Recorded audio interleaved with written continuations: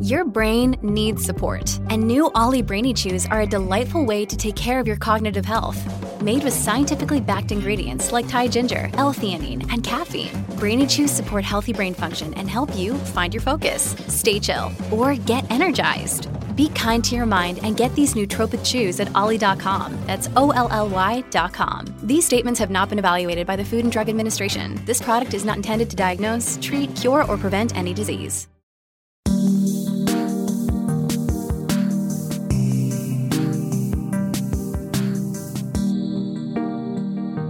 This is Inside Bristol Live, a weekly podcast that takes you behind the headlines and inside your local newsroom. I'm Alex Wood, your host for this week's episode, taking you through some of the biggest stories and events that have happened in the city. This week, we've got some really exciting guests on the show. First up, we've got Robin Murray, our What's On writer here at Bristol Live. He's going to be talking to us about Lakota and its plans to possibly change from a nightclub into accommodation. And then next, we'll be hearing from Tristan Cork, one of the senior reporters here at Bristol Live. He's going to be popping into the studio to have a chat with us about a damning new report by Bristol University, which looks specifically at university attendance compared to different areas of the city, from Clifton down to Hartcliffe, and seeing just how many people and students in those areas go on to study at university. Shaping up to be a great show this week. Let's jump into our first conversation. Hello. Hi there. Welcome to the podcast. Thank you very much. You're here to talk to us today about Lakota. Yeah. Lakota nightclub, which, as your story this week suggested, its days may well be numbered as a nightclub. Something that has cropped up in previous years. But why don't you talk us through this most recent revelation and why maybe it's different to what we've heard in the past? Sure. So a lot of people will know that Lakota has in the past had a few threats to imply that it might be closing. Looking back, I think there was one in 2008 and then again in 2011. But because there was such an outcry, such a showing of support, the plans didn't come to fruition. This time around, the Burgess family, who own the club, have come forward and said that it's time for them to explore new opportunities, suggesting that it could become a multi-use kind of venue, which could include office space and accommodation. So to me, obviously, I wasn't around doing this job when the first two plans were announced, but this one feels quite concrete. So yeah, and that is coming from them as opposed to an application or external developers, third party. Yeah, and then what is it? I mean, because they released a statement, obviously, which is in your story. It's quite a lengthy statement that they've put out, and they're talking about reviewing sort of the best options for Stokes-Croft, for the neighbourhood that they say they've served for, was it 30 odd years or something? And early 90s, or 89, I think it was. Yeah. I mean, you can't really understate how much of, a landmark venue Lakota is. I mean, obviously, as What's On writer, I suppose you get the joy of going to lots of different venues in the city. Yeah. I mean, how does it compare to, other venues, and what's its sort of reputation among people that do go out, would you say? Well, I think there will be a lot of people reading the story and just going, oh no, a nightclub's closing. But I think it spells something a bit more pertinent than that. Something a bit more troubling, because Bristol, one of the best things about it, in my opinion anyway, is the fact that we've got such a brilliant nightlife here. There's so many different live music venues and clubs. And of course, in recent years, we've seen threats to a few of the biggest, including Thekla, the Fleece, and we've also seen Surrey Vaults and Beer Keller close in pretty quick succession, really. So for something like Lakota to close as well, which is obviously still regarded really highly in not just Bristol but the rest of the UK. But I think it's the fact that in the 90s it really was seen as one of the UK's most famous clubs outside London. Yeah. It welcomed the likes of LTJ Bookham, Carl Cox, Todd Terry. These are all like huge big names. Yeah. So I think if we did lose it, it would be a huge shame, not just for the city's nightlife scene, but for Bristol as a whole, really, because it does attract people from all over the area. Absolutely. I mean, how does it, because you mentioned some of the other venues that we've lost, fairly recently, like Surrey Vaults and Beer Keller, and obviously Thekla was sort of under threat earlier in the year, and if memory serves you right, that was to do with like noise complaints. Yeah. And are the reasons sort of different for each of those venues? So I mean, Lakota hasn't mentioned anything about complaints being made, or are you aware of any sort of common theme between these? Yeah, I guess this one is slightly more unique in that sense because, you know, Surrey Volts was down to noise complaints. Thekla kind of issued a preemptive strike, I guess, because they haven't received that many complaints from the houses nearby. Right. But a housing development has been approved to be built on the sort of plot of land just opposite. So I think they kind of, you know, released a statement saying we're in danger if this development gets approved, which it did. And work was actually supposed to begin there, I think, in July, perhaps. Right. But it hasn't, you know, because developments always get Yeah, back. yeah. So I guess the fact that this is nothing to do with noise complaints, it's due to the fact the Burgess family have clearly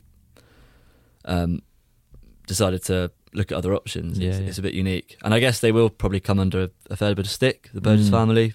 But the fact they've run that club successfly for so long, for 30 years, and bearing in mind a lot of clubs across the UK suffered a bit of a like a dip in takings, I think, after this sort of turn of the century. I'm not really sure what that was.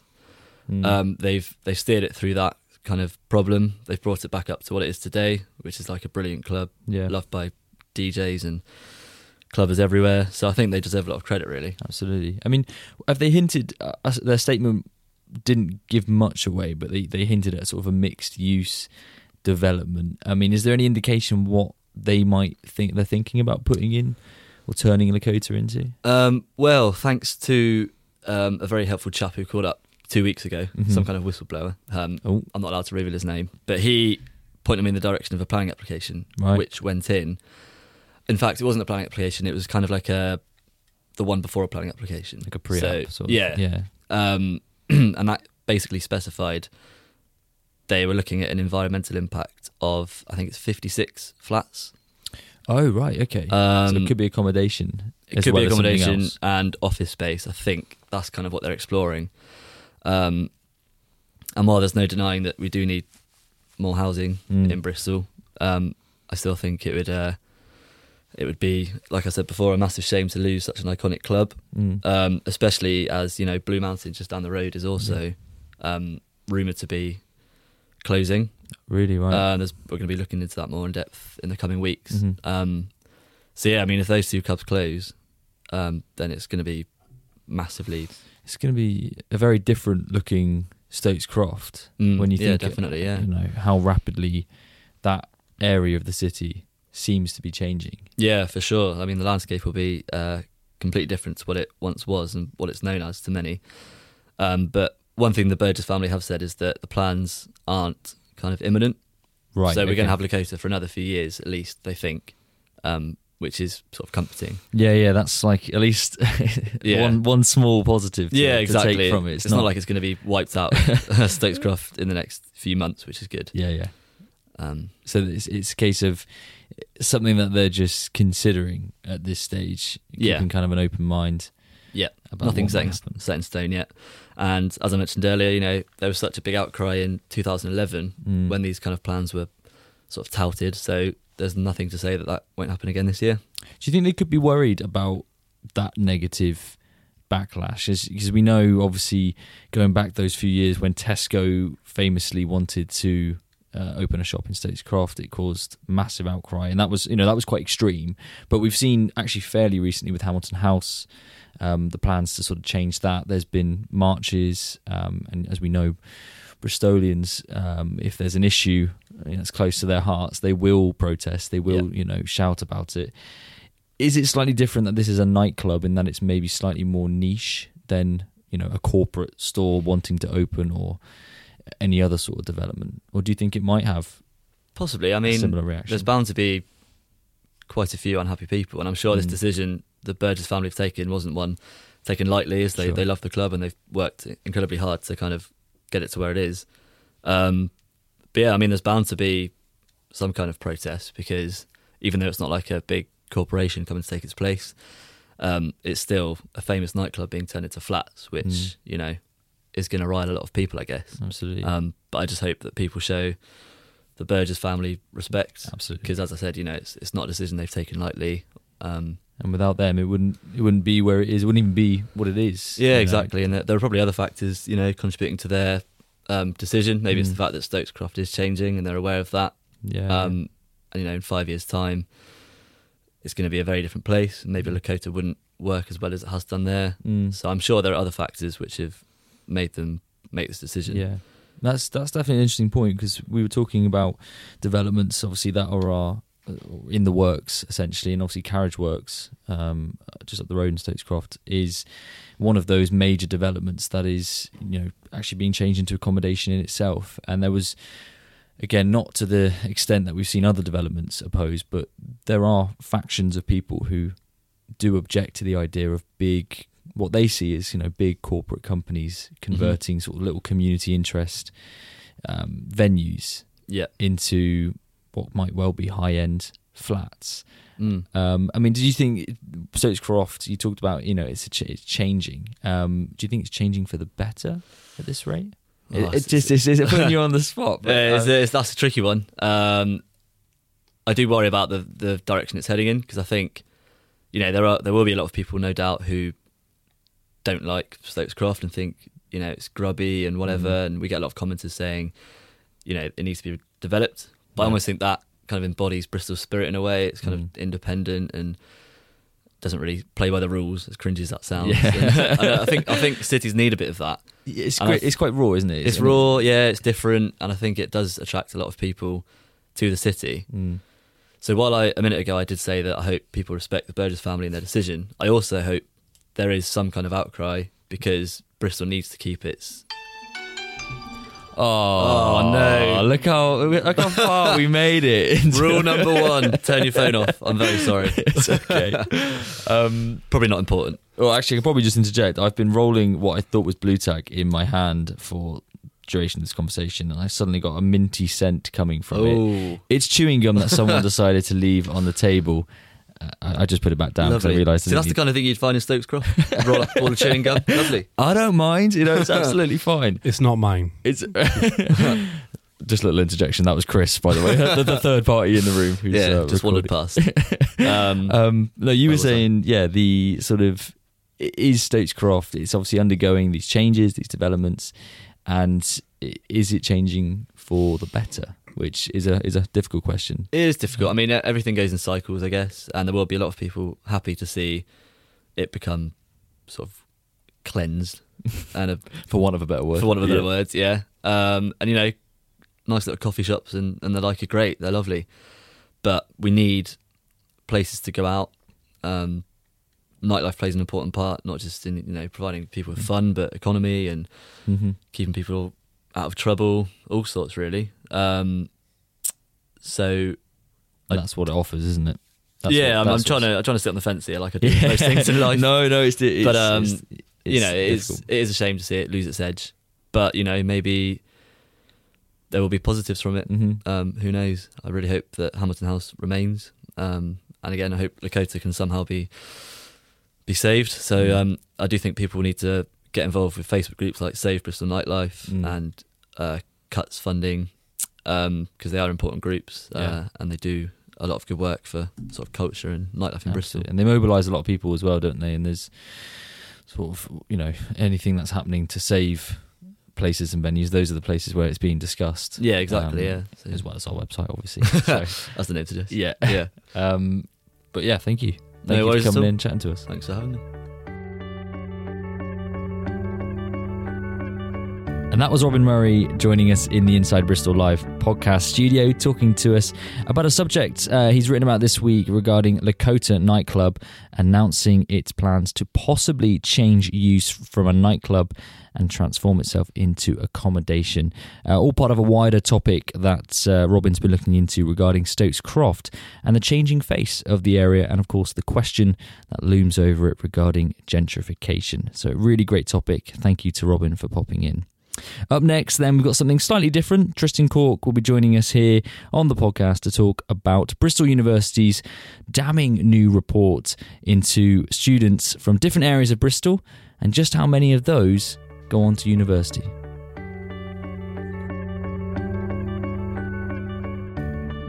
Hello, I'm Tristan Cork. I'm a senior reporter at the Bristol Post / Bristol Live. It's important to get the slash in, isn't it? It's absolutely mandatory. Well, welcome to the podcast. You're here this week to talk to us about a groundbreaking report that's been put out by Bristol University. Yeah. Groundbreaking is probably a word that gets banded around a lot, but in this sense, it is the findings quite truly shocking. Yeah, metaphorically groundbreaking. Yeah. only when you're talking about building sites can you actually use it properly. So, I mean, this is something that has been talked about in Bristol for probably decades, but more increasingly in the last few years. And it is the question, the sort of setup is, why is there such a difference around the city in the numbers of children, teenagers, who, when they reach 18, go to university? So, for instance, South Bristol, as a parliamentary constituency, has the lowest, I think for the second year running, or certainly 3 out of the last 4 years, it has been the lowest in the country for 18-year-olds to go to university. Wow. So anywhere else in the country has better university rates of children when they reach 18, they leave full-time education, do they go on to university? South Bristol, it's the lowest in the country. And when you consider that South Bristol is part of a city with 2 large, really brilliant universities, well-established unis, yeah, that is, and because you'd think it would be somewhere in Cornwall where they've got to go miles to get to university, or it's not, it's not an accessibility issue, surely. So that's one statistic, and the second that comes out of this report is actually sort of more pinpointed, more specific. So in the Clifton ward of Bristol City Council's area, Clifton, 100% of students when they reach 18 go to university. In Hartcliffe is 8.6%, which is 1 in 13, I think, 1 in 12, 1 in 13. So that's, and that, Hartcliffe and Clifton are 4 miles apart, 5 miles apart. And yet here, absolutely poles apart when it comes to university attendance. And so that's the kind of stark reality of this study that they looked at, and this is the University of Bristol researchers. Those statistics have been talked about before. They've been, they're just being framed in a different way here. But the more important thing that the researchers have come out with, looking at this report, is they've pinpointed that it's not.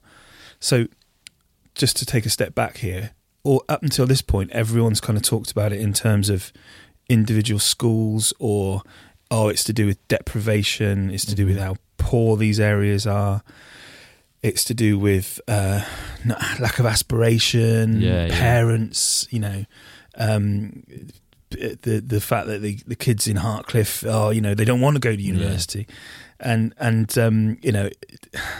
talking about it in those terms. But actually, this report has come up with a very specific reason, which goes to the heart fundamentally of the way that the city's school system is set up. And this is something that parents have long complained about, and it's one of those things that's kind of evolved over time to be rubbish. But basically, what they've found is that they say that the main barriers, one of the main barriers to 18-year-olds in these areas, so we're talking the deprived parts of Bristol, so we're talking a lot of South Bristol, we're talking say like Lawrence Weston and maybe Southmead, and the places where the university take-up is low. One of the main barriers in these areas is that the schools that are in those areas do not offer A-level or BTEC qualifications. And those, obviously, you need A-levels to get to uni. Absolutely, yeah. In fact, there's 11 schools in Bristol, 11 secondary schools in Bristol where there isn't a post-16, you can't stay on after 16. And of those 11 schools, 10 of them are in those deprived wards with low take-up of uni. So it's been staring everyone in the face. It's right there on paper, yeah. Yeah, and actually what maybe this report the implications of it should, you'd have hoped, go to the heart of where education is planned in the city. And one of the problems is that the city council doesn't really control education anymore. A lot of these schools are academies now. They've got more. It's on their terms, essentially. Yeah. So it's down to an academy whether or not they have a sixth form. Right.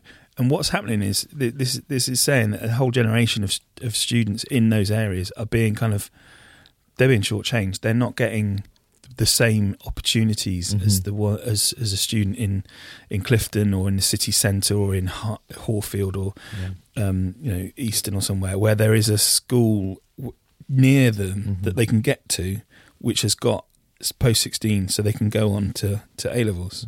So if you're people in Hartcliffe or one of these wards where your nearest school doesn't offer that post 16 education which you need to go to university, so what options are they left with? Are they literally having to then look at a school that's hopefully not too far for them that they might have to get to on the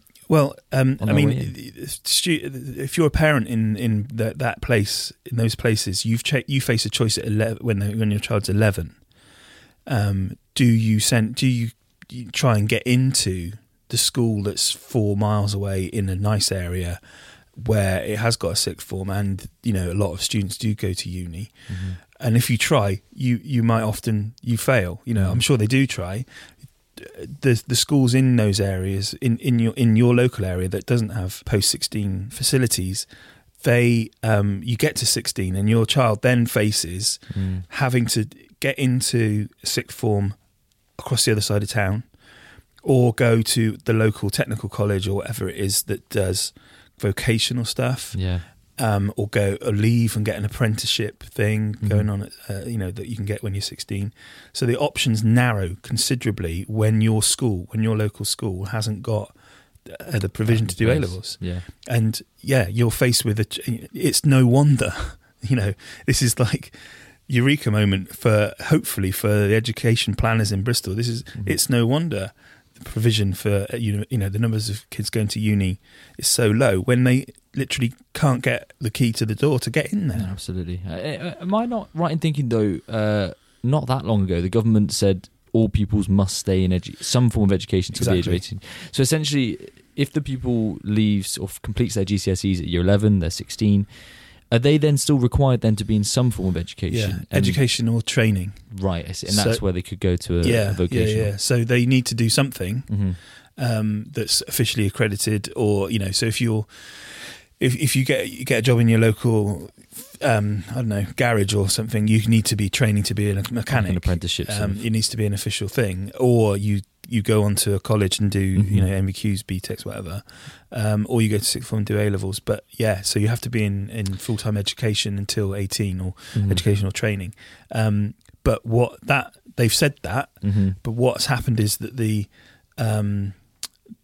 post 16 provision in these deprived areas of Bristol hasn't caught up. It just and whether that's a systemic thing, how that can change, who knows? I mean, what you really need, I guess, is to kind of start again. Yeah, scrap that.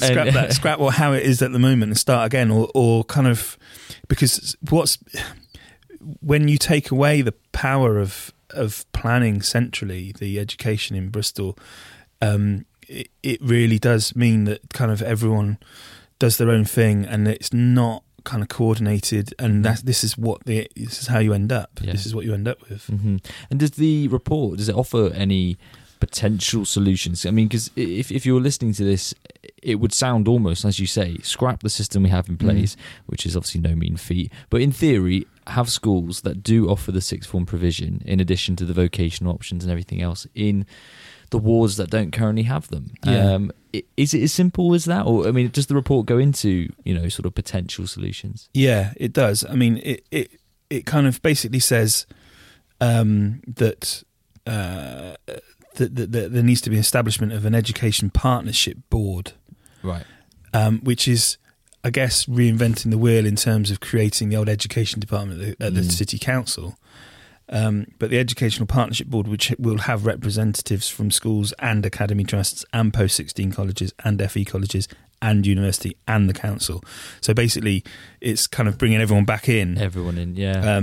To do that, and also that that every school takes responsibility for increasing the proportion of their students from the gap wards, and when they say gap wards, they mean places in Bristol which don't have post-16. Right. So that if you're St Mary Redcliffe Sixth Form College in Redcliffe, you, for a lot of students in south of the river, that is the nearest sixth form centre for them, and actually it's quite hard to get to if you're in, you're in Knoll West or in Bedminster or something. It's not Ashton Gate or wherever. You've got it's a distance to travel, but you need. What they're basically saying is that those colleges that are in the sort of nice areas, they have to try to bring in more. Make sure that they are looking out for the kids from those quote gap wards as well. There's a range of different measures which are kind of, clearly this is gonna. It looks from the recommendations, it looks like it's going to take a while. For this to be sorted out, but who knows? One of the most interesting things about it is that this has kind of come from one of the things that we were talking about in the year of change. So I was on the podcast. Gosh, it must have been. I'd imagine it was probably back in about May, and this was one of the things we were talking about in the year of change city conversations we were having with the Old Vic, us, and universities and the BBC, and we were talking about it kind of morphed into, why is it that there are places in Bristol with so few university take-up rates are so low, and this is really interesting now that the University of Bristol has kind of grabbed this by the horns and said, actually, this is why. This is what needs to be done. And I mean, how many years would it take to reverse something like this? I mean, it's so monumental, and this is just Bristol. I take it this. Well, they haven't done research for anywhere else other than Bristol, but I suspect this is a similar tale in most cities. I don't know though. I don't know. Or do you think it's unique? I think it's difficult to say. But I'd imagine Bristol. Well, we know Bristol is the worst. Yeah. So it's always going to be more exacerbated here. Yeah, and also what tends to happen is that it becomes a self-fulfilling prophecy as well. So you've got a problem where kids don't go to uni, don't do A levels, or don't kind of have because they can't, and then they don't have the aspiration to go to uni, so they come in along at 11 and no one's talking about going to uni because they haven't got a sixth form to do A levels anyway, and then. Like a generation later, they're having children and they're like, oh, you don't want to go to uni, it costs a fortune, and it kind of builds in its own lack of aspiration thing. And it's one of the interesting things is that until now, a lot of the stuff that the university itself has done, University of Bristol, has focused on getting individual students, and they're getting really good at this. They haven't been in the past, but they've created loads of kind of bursary schemes and things where you can get grants and stuff. And actually, interestingly, I've got personal experience of this because I live in South Bristol. One of my youngest daughter, is now she signed up to a thing because I never went to uni, my wife never went to uni, and so she was the first in our family essentially to go to uni, and she because we live in South Bristol, she got a thing. She got onto some program when she was at school doing her A levels, and then she was kind of like she ticked boxes or whatever it is. And she got to go to she went on a week away to Durham University just to see what university was like and stuff. I see. Okay. And she did that, and she got on some, and they were really pushing it to kind of those things that focus on individual students. They do work, but actually they'll only work for individuals. 0.1%. Yeah. And she's now just started her second year, which is great. At uni, she's still hanging in there. But the key thing is with this is that they're looking, they're taking a much bigger step back and saying, hold on a sec. It's not just about the individuals. There's a whole system going wrong here. It's at fault, yeah. Yeah.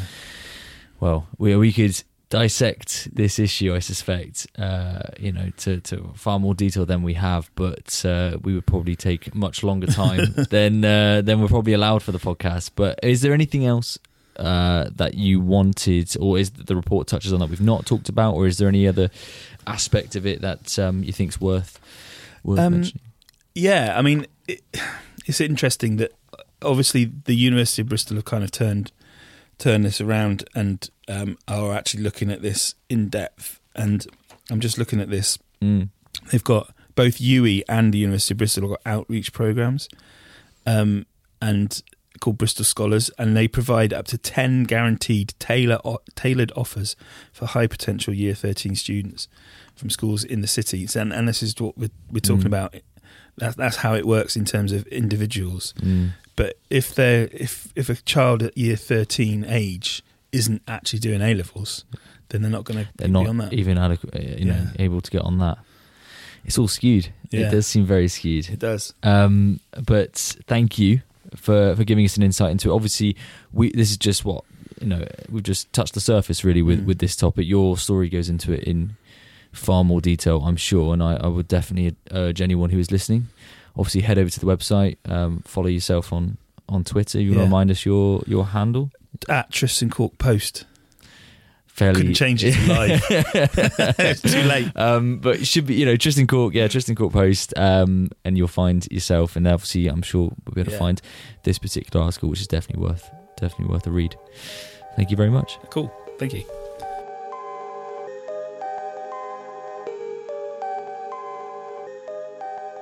And that was Tristan Cork joining us in the studio on the Inside Bristol Live podcast. Really fascinating conversation there from him regarding Bristol University's report into the students and the number of them from different areas of Bristol that are going on to study at university. So thank you to him. But that is it from us for this week on Inside Bristol Live, your weekly podcast taking you behind the headlines and inside your local newsroom. You've been listening to me, Alex Wood, as your host on this week's episode. Of course, if you've liked what you've heard, don't forget to rate, review and subscribe to us on Apple Podcasts or wherever it is you get your podcasts from. Also, remember, if you want to join in on the conversation or share your thoughts on anything that's been discussed in today's episode, feel free to get in touch with us on Twitter. You can find us at IBL Podcast, or you can find me personally at Mr. Alex Wood. But that's it from us for another week on Inside Bristol Live. Join us same time, same place next week. Thank you.